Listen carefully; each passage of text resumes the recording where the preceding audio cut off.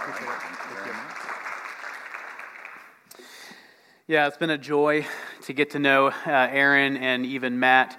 The first time I met Matt was one of the more discouraging moments of my ministerial career. He looks at me and says, "I hate Ohio." I hate Ohio. In our conversation, he said it 5 times. I hate Ohio. We had a good laugh about it. We still joke to this day about it. Yeah, it's a pleasure to be here. I greet you in Jesus from East North. There's a cool relationship going on there. They still feel bad about that final kickball score last year, and we're doing it again. We're perfect streaks. We got to keep it going. We're looking forward to that. So let me share a little bit about what God's doing in us and what God has done for us and in us. I have seen church planting all my life. It's just the life that I lived.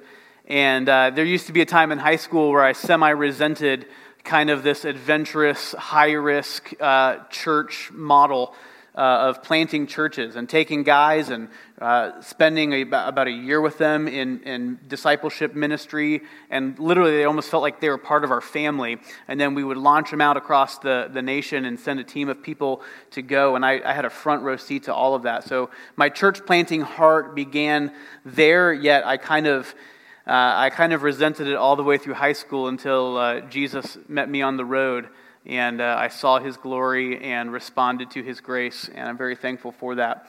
I kind of grew up in Greenville in some sort of way, Spartanburg, Greenville, so I'm very familiar with this area.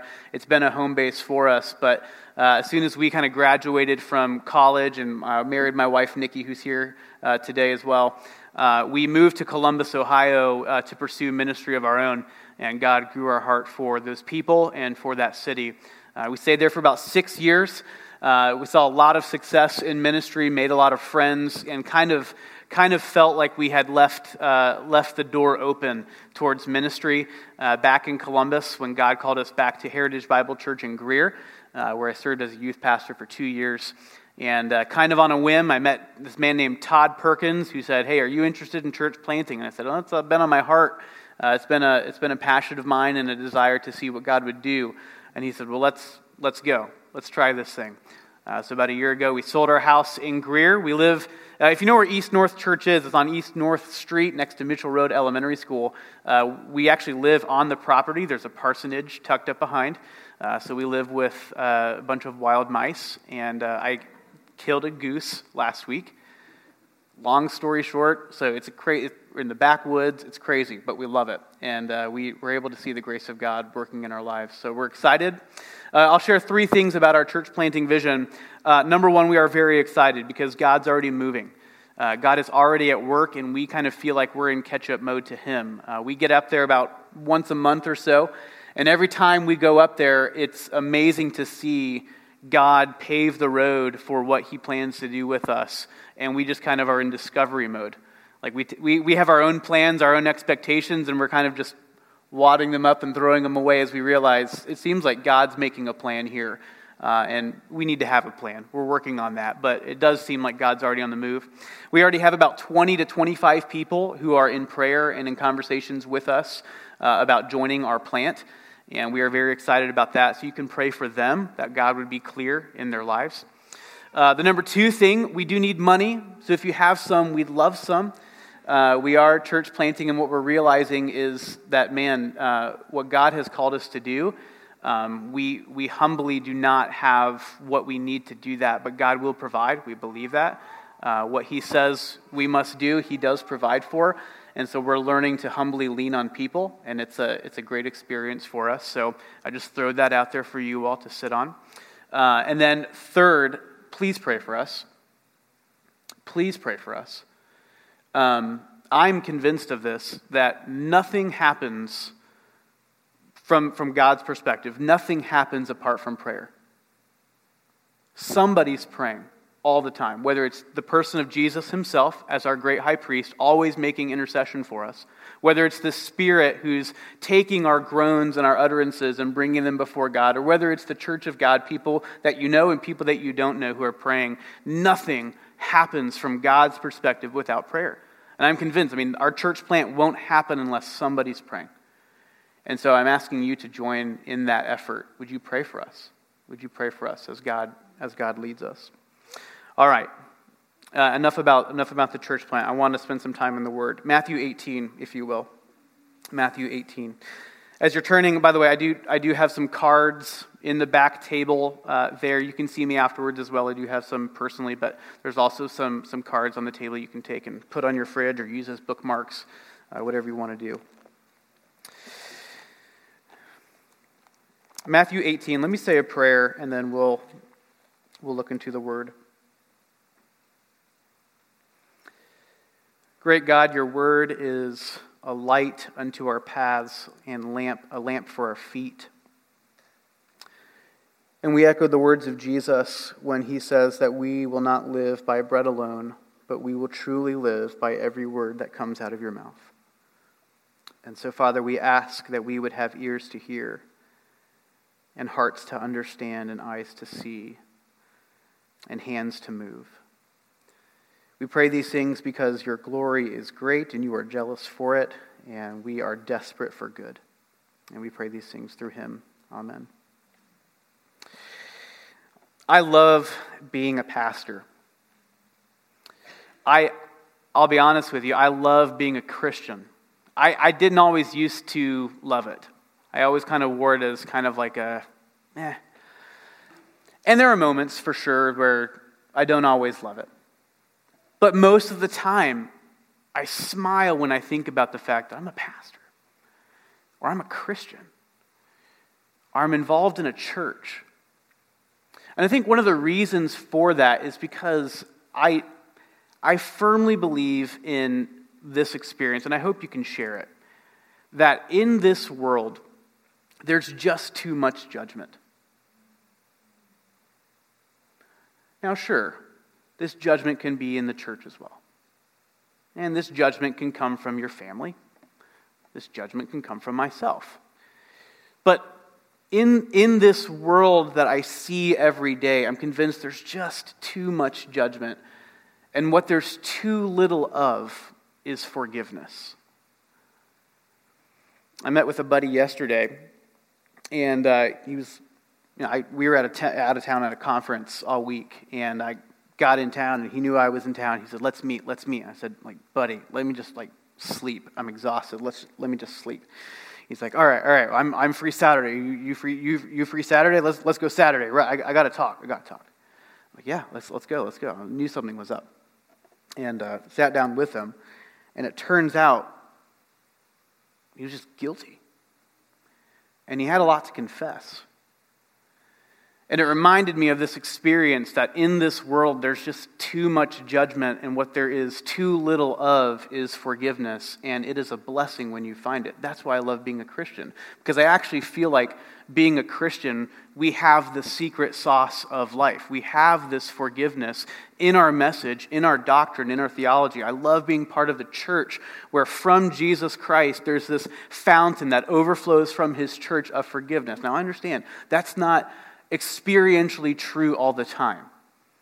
But at least in theory, I smile when I think about, we have this. I mean, you guys know. I mean, go online. Pull up your Twitter feed.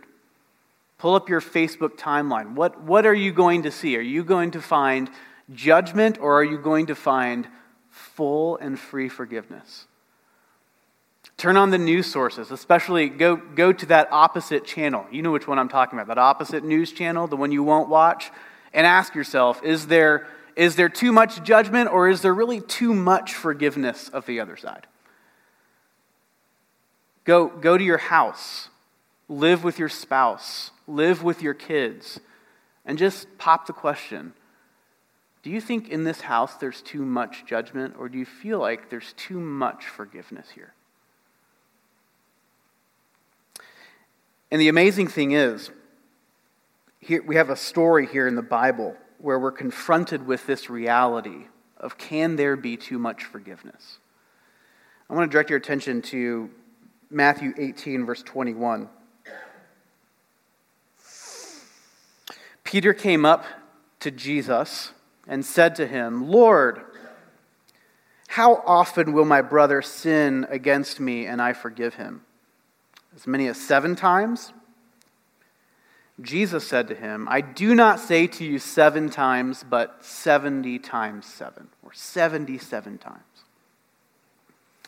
The people in Jesus' day understood judgment. They got it. They wrestled with it. They faced it every day, especially in a very strict Jewish context. The apostles and disciples, they would have wrestled with this idea of judgment. They would have faced it. Any modern-day person living in that time under either Roman oppression or under the Jewish religion would have faced this reality of pure judgment. Whether or not you're living up to the law, you're living up to the standards, whether or not God was fully happy with you, whether or not you were happy with yourself, or whether anyone else in the religious context was happy with you, the people of Jesus' day knew all about judgment. You could even say that the Jewish motto would be, do this and live, right? Speaking of the law, do this and live. You want to be happy, want to live life well, want to have a good life, want to be seen well, okay, do this and live. And it's amazing, as much as they would seek to do this and live, we have this little insight into the Jewish religion and just religion in general, and sometimes even life in general, that the blood of bulls and goats can never take away sin. The structure itself, the life by judgment structure, the life by do's and don'ts structure, was never actually meant to alleviate the sin problem. It was never designed or orchestrated in a way that would actually relieve the guilt and the pressure we all face within and without. It was this system of exhaustion with no benefit of actual forgiveness. Jesus comes into this world and he begins to deconstruct this world of judgment, and he ends up paying for it. But you can begin to see the confusion of Jesus' kingdom mindset begin to play into the disciples, those close to Jesus, and even those who were opposed to him, and even the people who found forgiveness in the most obscure places. The entrance of mercy and forgiveness into a context of judgment was really difficult to grasp. And if you're honest with yourself, it can be all too good to be true even for us today. And really, in a way of deconstructing a world of judgment, Jesus actually does something amazing. He actually clarifies or raises the bar on the law.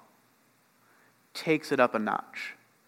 You've heard it said, don't commit adultery. But I say, whoever looks on a woman with lustful intent has already committed adultery in his heart. And Jesus isn't seeking to ramp up this context of judgment for judgment's sake. Jesus is trying to ramp up this context of judgment for the sake of a brand new life, for the sake of a brand new thing entering into the world, and it's this thing of mercy. It's this thing of forgiveness, where all of us fall short under the weight of judgment and are crying out for full and free mercy. He proclaims a radical gospel, a complete forgiveness with no conditions. In the fourth context, in the fourth discourse here of Matthew, we begin to have another unveiling of Jesus' kingdom teaching here, and you can begin to really sense the confusion here of the disciples. In fact, just look real quick at the end of chapter 16, and if you have chapter headings, you can kind of see how the message of the kingdom is going to play on the psyche and the mental wear of Peter specifically. If you go to 16 verse 21, Jesus foretells his death and resurrection. You got to imagine they're like, wait, what? You're gonna die, but what about the kingdom you've been talking about? You're gonna go away, you're gonna die, I don't understand. And resurrection, I'm not sure that's a thing, Jesus. And then Jesus is saying, yeah, and if you're going to follow me, you've got to come there too. You've got to take up your own cross, and you've got to die, and you must find resurrection within me as well. And then, after all that kind of humble speak, you see this transfiguration, and you see Jesus in all of his glory, and you can see the disciples saying like, yes, we're going to be awesome. This judgment thing's finally going to pay off. We're finally going to transcend the judgment, and we too are going to be glorious. It's going to be great. And Jesus heals the boy with the demon. They're like rocking and rolling. They're thinking, yes, we are great. And it even leads them to think in chapter 18, who's going to be the greatest? Is it going to be me? Is it going to be you? Who out of all of this tribe here of transcendent judgmenters are we? Who's going to be the greatest out of all of that? And then Jesus tells more crazy stories about a lost sheep. And Jesus isn't about the 99 who are doing well. Jesus is about the one who is lost. And then he talks about restoring a brother who's totally screwed it up at the middle part of 18. This is how we restore. It's not about shooing people away. It's about restoring the broken to the body. And then you get to our passage where Peter's like, okay, all right. I think I'm starting to get it, Jesus. There's some mercy as part of this kingdom experience. Okay, so I've heard it said that, the priest would tell me that I need to forgive 3 times before I start condemning people. So I've got an idea, Jesus. What if I up that to 7? And Jesus is like, nah, you missed it. This isn't about do's and don'ts. This isn't about measuring sticks at all. I say to you, 70 times 7. And that's shorthand. That's because you might be tempted to think, all right, now we have 77 times. That's if you've concluded that you've kind of missed it. What Jesus is trying to say is, don't think number. Don't think number here. An infinity times of forgiveness. So when Peter begins to ask this question, how much mercy does this broken world need? How much forgiveness does my Facebook friend need? How much mercy does my spouse need? How much forgiveness do my kids need? There's no answer there. There's no qualitative number. Jesus says infinity times. And then he tells a story. And so what I want to do is I want to read this story, and I simply want to highlight 3 theological statements that will help us gain clarity into this question: how much mercy is enough for this broken world? How much mercy is enough for this broken world?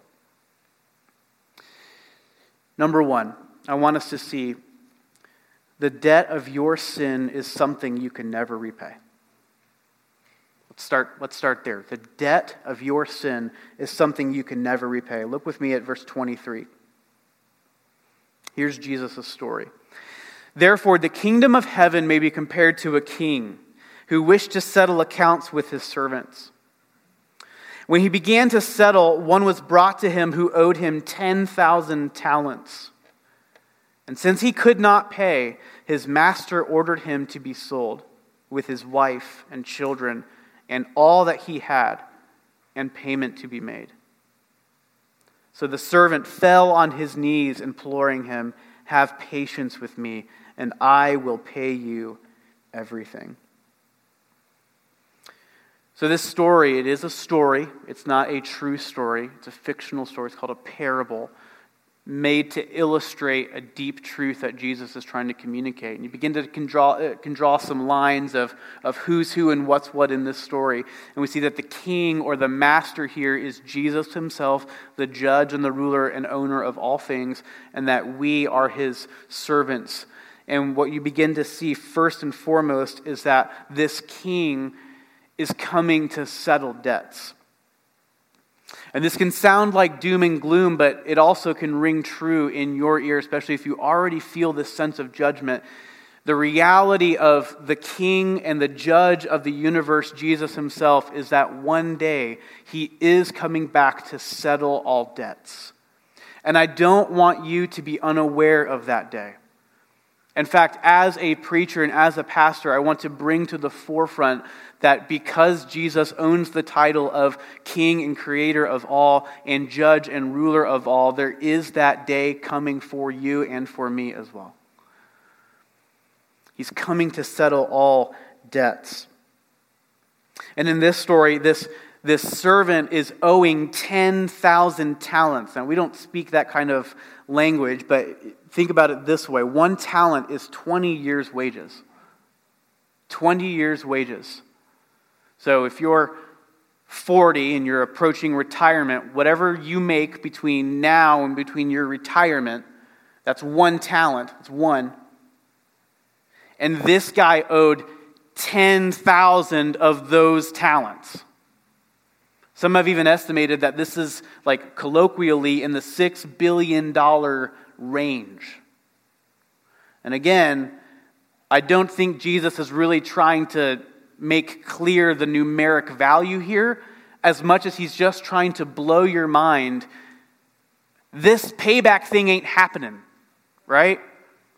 This is not something that you could hope. I mean, you're already in debt. You've already started working, and for whatever reason, you're in $6 billion worth of debt. I don't know how that happens. I really don't. I don't see enough money come through my own hands to be able to rationalize how that could actually happen.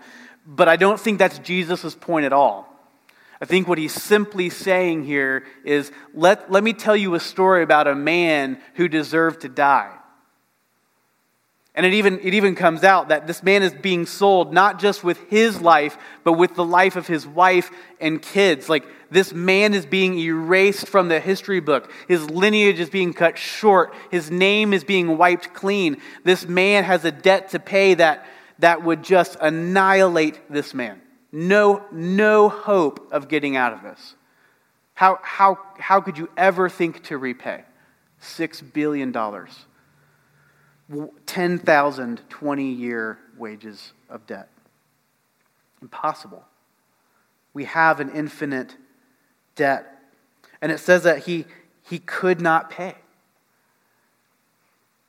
When you begin to realize, let's take the do's and don'ts measuring sticks judgment world. Let's take that approach into this context.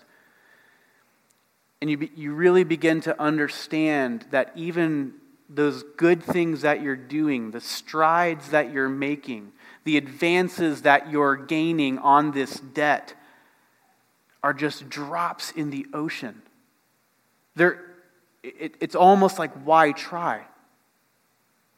It's almost like it doesn't matter. You're doing good things, okay. Like, cool. I don't even know the numbers to be able to process, like, I don't know, pay $1, I don't know what that means. You're just in debt, like your life is owed. Sold with his wife and children, everything this man owned was being asked of him in payment. Because we have an infinite debt, our only plea is for mercy.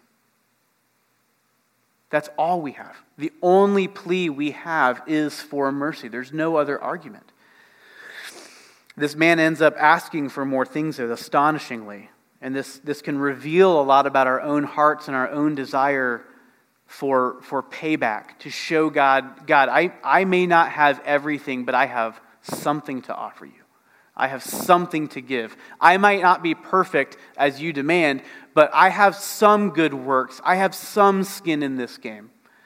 The man says, have patience with me. You know what I need, God? I just need more time. Just give me another year. No time is not going to cut it. This reminds me of like Isaiah 64. You know this passage. We have all become like one who is unclean, and all of our righteous deeds are like a polluted garment. We all fade like a leaf, and our iniquities like the wind, they take us away. It's like time can't be leveraged in this scenario to help you. He says, I will repay you everything. I mean, it may be a good desire, maybe, but you kind of start to think like, maybe this guy's also really arrogant. Maybe he doesn't really understand. Maybe he thinks too highly of himself to come with all of his works and all of his energies and with his time and think that he could get it back. The only thing that this man needs to say is nothing at all. Just simply ask for mercy. As one author said, the primary thing to do in reference to earning God's forgiveness is to recognize that there's nothing you can do to earn it. It's this plea of, I've got nothing. There's no way. God's forgiveness, if you are ever going to earn it, which you can't do, God's forgiveness is not given on account of judgment. That is good or bad. God's forgiveness is not won on account of judgment. It's simply given on account of mercy. There's no other way to earn God's mercy. So the first thing we must realize is that you and I, we have this debt in our natural self, apart from the person and work of Jesus. We have this sin debt that we could never repay. We'll see a little later on, that is something we actually need to own. Something that actually helps us down the road. Number 2, the forgiveness and the mercy of God is full and free. The forgiveness, the mercy of God is full and free. Look with me at verse 27. And out of pity for him, the master of that servant released him and forgave him the debt. Amen. Out of pity for this man and his condition, the master forgave him the debt. The first thing you see is that this forgiveness is full. No halvesies. No, you come this far, I'll come this far. It was full mercy, full forgiveness. The slate wiped clean. The accounts settled. Everything's done. And it was totally for free. No conditions, no qualifications for this man, no prerequisites. If you even realize, this man says, give me more time. I can pay. His attitude is not set towards the mercy of God. He's not even looking for the mercy of God. God's mercy initiates towards him undeservedly so. We call this sovereign mercy or sovereign grace, where the very thing that God requires in Jesus, God gives first. The response follows. He ushers Lazarus come forth, and then there is life. It doesn't work the other way around. It's full and it's free. This reminds me of Romans 9, where God clearly says, I will have mercy on whom I will have mercy. I will have compassion on whom I will have compassion. And so it depends not on human will or exertion, but on God who has mercy. This is for you and for me. We have this sin debt that we owe, but my friend, the infinite mercy of God has come to you in the person and work of Jesus through the mouth of a preacher, or in the bread and wine, or in your baptism, and he promises you it's all forgiven in my name.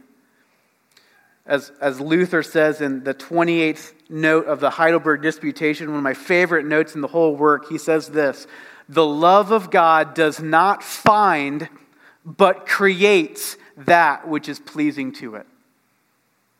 The love of God does not find, but rather creates that which is pleasing to it. So this man longs for mercy and a transformed heart. And with no attitude or disposition towards receiving it, God freely gives first and transforms him anyway. My friend, you can easily view yourself as too far gone. You can easily view yourself and rightfully view yourself as one who has an impossible debt that he cannot pay, to the point where your life is reckoned of you on that day and you deserve to die. And all of that is true, but my friend, the reality of the gospel, the reality of Jesus Christ and the heartbeat of God himself is not that you would succumb to his judgment, that you would see and delight in his mercy. So, whatever you have done, whoever you are, wherever you were born, into whatever situation, context, family you were born into, Wherever you have been and whatever you've seen with your eyes and whoever you have slept with and whatever you have smoked and whatever you're addicted to, and no matter how great your debt, the mercy of God is greater than his judgment. He loves you and he forgives you. It's full and it's free. No conditions, no requirements. I want to read for you one of my favorite Psalms. They're all my favorite, right? They're all your favorite. Psalm 103. The Lord works righteousness and justice for all who are oppressed. He made known his ways to Moses and his acts to the people of Israel. The Lord is merciful and gracious, slow to anger and abounding in steadfast love. He will not always chide, nor will he keep his anger forever. He does not deal with us according to our sins, nor repay us according to our iniquities. For as high as the heavens are above the earth, so great is his steadfast love towards those who fear him. And as far as the east is from the west, so far has he removed our transgressions from us. And as a father shows compassion to his children, so the Lord shows compassion to those who fear him. He knows our frame, and he remembers that we are dust. That's the heartbeat of God. In the face of your sin debt, the heartbeat of God is not that you would receive the full bore of his justice, but that through justice you would see actually and experience and receive his mercy. Theological truth number 3. Rejecting God's priority of mercy will inevitably lead to a life of judgment. Rejecting God's priority of mercy or forgiveness will inevitably lead to a life of judgment on the ground or on the experience of your life. Verse 28, going back to our text. But when that same servant went out, he found one of his fellow servants who owed him 100 denarii, and seizing him, began to choke him, saying, "Pay what you owe." So his fellow servant fell and pleaded with him, "Have patience with me, and I will pay you." He refused and put him in prison until he should pay the debt. And when his fellow servants saw what had taken place, they were greatly distressed, and they went and reported to their master all that had taken place. Then the master summoned him and said to him, "You wicked servant, I forgave you all of that debt because you pleaded with me. And should not you have had mercy on your fellow servant as I had mercy on you?" And in anger, his master delivered him to the jailers until he should pay all of his debt. So also my heavenly Father will do to every one of you if you do not forgive your brother from your heart. This man had just received this new lease on life through the infinite and even scandalous mercy of God.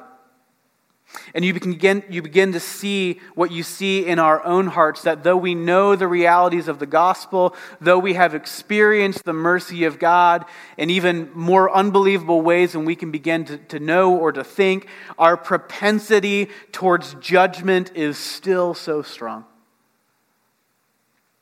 And I think I kind of get this experience here. Because even as a Christian, maybe you've grown up in church and lived your life in the church, you can easily begin to think that the mercy that God has shown you is something that overall, you would never write it down like this, but overall, it's something that God deserves to give you. You kind of, yeah, you know, God just will do that. And you can begin to forget how needy you are apart from Christ. And then when it comes to a smaller debt, which think about it, I mean, $6 billion, again, I'm not dropping a penny in that. That's not going to work. But, whatever this guy owed, 100 denarii, so it's 100 days' wages. Maybe like, what, $16,000 or so? according to the average, $16,000. Listen, I might not be able to contribute to $6 billion, but I think my neighbor can start to contribute to that $16,000. In fact, he kind of should for justice's sake. $16,000, that's doable. That's manageable. And when we forget the sphere of mercy or the transformation of mercy, and we begin to exact payment based upon manageability from our spouse, our wife, our husband, our kids, and we begin to think, listen, they should be able to pull this off. They should be able to get their stuff in a pile enough to orchestrate some level of payback here. And manageability becomes the thing, which again goes back to this idea of judgment. It puts it back on the do and don't scale. But this is easily how we live. And I can sympathize with this man. It's clearly wrong, but I can sympathize with this man. I've been forgiven much, I know that, but come on. Your debt, it's kind of easy in comparison to what I had to pay. You can do this. In fact, let's get you in church, right? I'll sign you up for a discipleship class. We'll do it together. And you begin to see how warped and twisted judgment works on our minds and how easy it is to slip into that. When mercy is your only plea, mercy makes sense. But when payback is possible, we tend to totally reject the notion of mercy. This begins to raise the question regarding what I see as a beautiful relationship between mercy and justice. Because shouldn't people pay back debts? Shouldn't your spouse come clean? Isn't that what God would want? Begins to raise some questions about this idea of mercy and forgiveness. Does mercy full and free, that's great for me on a salvation level, but does that really work in my experience with my kids? I mean, what if I give them full and free forgiveness? What would happen then? The truth is, mercy and justice cannot exist without one another. And it is beautiful.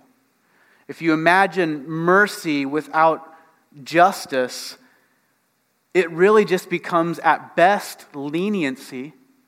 And that's not good. We don't want that. We're not trying to bend the rules here. We're not trying to call an apple an orange. We don't want to bend the rules and just merely become lenient. But at worst, it can even become abusive. And we've seen that go south. When there's this idea of mercy, but there's no justice, there's no pure right and wrong. They have to be together. Mercy can only be seen through this lens of justice. But in the same way, justice without mercy, well, who has ever been transformed through condemnation? Who has ever fully been renovated from the inside out under do's and don'ts? Just look at your kids. How many of them turned out well because they have grown up under this law-based mentality? Haven't they actually been transformed when in their weakest moments they received an unconditional hug? Haven't they seen greater things of this life, and haven't even their hearts turned soft because they were offered a word of love or extended forgiveness in a time of need and in a time of crisis? And so even this idea of justice begins to take on new shape when we begin to see this combining mercy of God mixed with it in a beautiful way. And in fact, this is exactly what we begin to see in Jesus. And Paul in Romans is very clear. The whole design of the law is so that every mouth may be stopped, so judgment may be silenced. And yet, in verse 21 of Romans 3, we begin to see that God's righteousness is revealed through the law, but though apart from it. It's not God's righteousness is not fully revealed merely through the law of do's and don'ts and this holy righteous standard. There's another revelation that the law and prophets bear witness to it. It is through that you actually begin to see the person of Jesus being born into this world. And Paul says it's the righteousness of God being revealed for faith in Jesus Christ. It's apart from the law. And he says, even through the law, all have sinned in verse 23. You know that passage. All have sinned and fallen short of the glory of God. But don't forget verse 24, where all have been justified freely by his grace. And it's this new revelation of what the righteousness of God is through Jesus' redemption. And so that at the end, the whole point is that we might understand God's righteousness. It is Jesus himself, the judge and creator of the earth, who is both just and the justifier of the one who would have faith in Jesus. The righteousness of God revealed. What is right in this world? What is right in the throne room of heaven? That Jesus, the ruler and judge of all, is both just and justifier of the one who would have faith in him. Mercy and justice must mix together. See, we will always return to a life of judgment when we forget that justice paves the way for the transforming power of God's mercy. Mercy is the final say. Mercy triumphs over God's judgment. I want to explain verse 35. It can hit hard, and I think that's intentional. And even I was talking with my wife this morning as we were discussing and reading through this. She's like, is there any hope at the end of this? And there is. There is. I think this warning is actually a parting shot of hope. There is a warning, and I don't want to diminish that at all. But I also do think there's hope. Verse 35, so also my heavenly Father will do to every one of you if you do not forgive your brother from your heart. If I could state it positively, I know Scripture didn't say it positively. I want you to hear it negatively from there, but I also think it can be helpful to spin it positively. Those who have received the mercy of God full and free have transformed hearts that live in the freedom of mercy on the ground. It's just the reality. It's the reality. Those who have received the mercy of God, who know their debt, who own their debt, and their only plea is for mercy, that mercy transforms the heart, and it actually plays out in the relationships and in the spheres of life. It's a natural work of the fruit of what the Spirit accomplishes in the life of a believer through redemption. And to say it back again negatively, if you've never experienced the mercy of God full and free by the confession and repentance of your own sin and trusting in the full sufficiency of the mercy of God in Jesus Christ, and if you've never experienced that, then how could you ever live a life of mercy? It will only be a life of judgment. And the only people, if I can say it very, very bluntly, the only people who get into heaven are those who have been wrecked by mercy and forgive freely. It's not works righteousness, it's just righteousness being worked. And that's the hope. That what this world craves for, that question at the beginning of how much mercy is needed for this broken world, infinite. This world needs infinite amount of mercy and forgiveness. In no circumstance or context of your life is there too much forgiveness. And that's a shame. Maybe, hopefully the church can be that place. And I know that we're broken people, and that's a stretch. But I hope that can happen. And I think it can happen. But at the same time, we long for mercy. We long for it. And it's possible and even promised by God through His Spirit, through the mercy found in Jesus Christ. Now listen, I was praying for this yesterday and today, because the reality is, this is easy to talk about in this sphere. I have enjoyed, by God's grace, some level of clean life, in the sense of, I have not had a lot of sin done to me. I've had some sin done to me, and it's hurt. But some of you have had unspeakable pain done to you. And this notion is very difficult to grasp. And so I have prayed that in some way, in ways that are really impossible for me to do, that the Spirit of God would smoothly and gently, like pure peanut butter on toast, just smooth this across your heart in a very patient and loving way. Because I can imagine somebody being in a position of hurt and utter pain because of the disasters of this life. And I can imagine you must forgive as being this unbelievable burden and weight to bear. And I just want to present to you some just brief, quick thoughts about how I think that this is actually really hopeful. The mercy of God, where everything is fixed in the person and work of Jesus on his cross, but also in his return when it's all actually said and done. It is finished, but it isn't finished. He's coming back and he's going to settle accounts and he's going to make all things new. That putting every ounce of your faith not in retribution or not in the freedom of pain, but in those moments may liberate you from the burden of bitterness. There is freedom there for your soul. And it's not going to stop the pain, but it may keep bitterness from adding to the pain and crippling your soul. Beyond that, it may free you. Those moments, the cross, the empty tomb, and his coming back again, putting all the eggs into those baskets, may free you from the burden of being the judge of whoever it is that sinned against you. And that is heavy for you to bear. Too heavy. And suffice it to say that even doing the worst things you would want to do in retribution could never pay the debt that person owes against you for their sin. As Jesus himself says, Paul says about Jesus, "Vengeance is mine, I will repay, says the Lord." Just because God prioritizes mercy does not mean that God is averse to his judgment. He remembers the sins done against his people, and he will pay. He will dole out. Justice will be enacted. It will happen. But I want to free you from the burden of being the judge in that situation.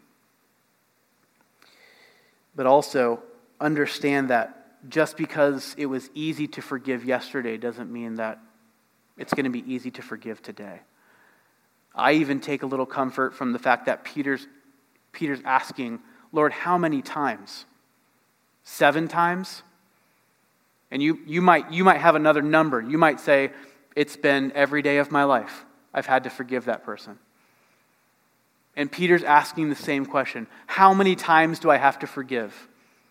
And Jesus is giving a tip of the cap to that experience, and he's saying, you're going to have to forgive infinitely. And it's okay. It's not forgive and forget. How could you?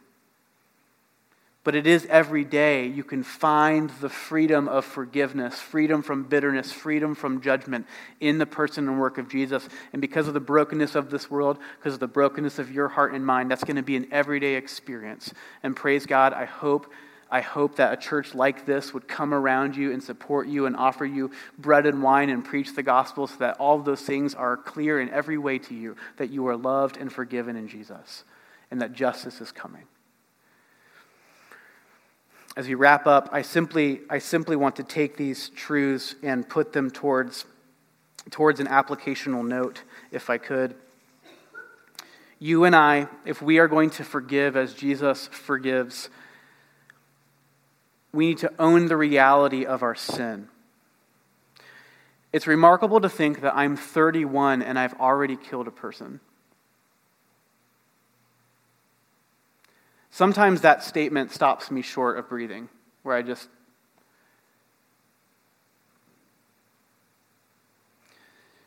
But at the same time, you and I need to own that.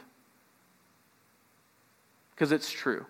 Remember what Paul said as he's preaching the gospel through Acts 2. This Jesus whom you killed, this Jesus whom you've killed, That was you. That was you. It was me. Because of our sin, we owed a debt. Somebody stepped in and paid a debt. His blood is on our hands. It's an infinite debt. You and I must own that. But you know what? To a watching world, I think they're ready to hear that confession from us.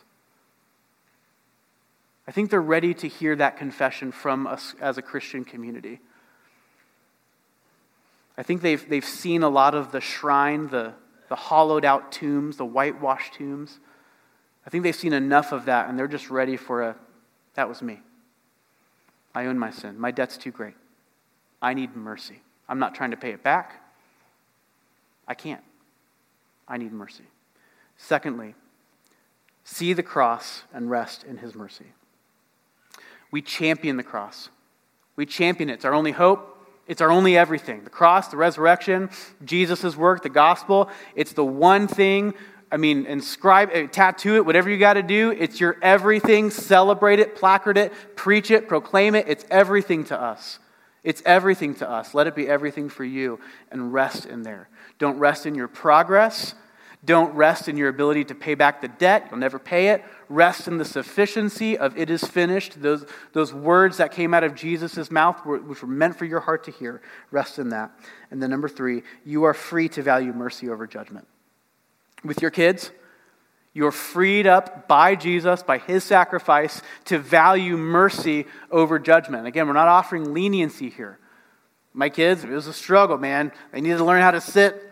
They need to learn how to sing. They got to learn how to get that done without fighting back. That's going to happen. It takes time.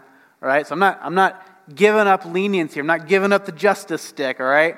But at the same time, my kids need to know that there is more mercy than there is judgment from us as a Christian father and Christian mother and as a Christian church. The mercy of God reigns here. They need to know that. You need to know that for your own soul. And wherever your Facebook timeline or Twitter feed leads you, whatever your coworker has to say, the watching world is waiting, not for more judgment because they face enough of that. They're waiting. Is there one place in the world where you can have too much forgiveness? And God has commissioned you for that. As Paul said, God has called us as missionaries of mercy, of ministers of mercy, to be able to bring this world into reconciliation with Jesus. He's put that on your lips, and he's given us that task. Will you do that this week? Will you do that? At home, at work, online, wherever God takes you, you're forgiven and freed for mercy's sake. Let's do it. Let's pray. Father, we give you praise for all that Jesus has done for us and all that Jesus has done in us and to us. And we pray for more, that his mercy would come and continue to free us from our sin, even as he has already freed us forever from its power. And I pray that you would give us the ability to live in this triumphant mercy that you've given us. Father, I pray for anyone here who is deeply hurting because of this life. I hear more than anything that they've heard this morning, that they would hear that in Jesus all of their sins are forgiven, they've been washed clean by the blood of the Lamb, and there is a place for them in heaven because of the work of your Son. We pray these things through him. Amen.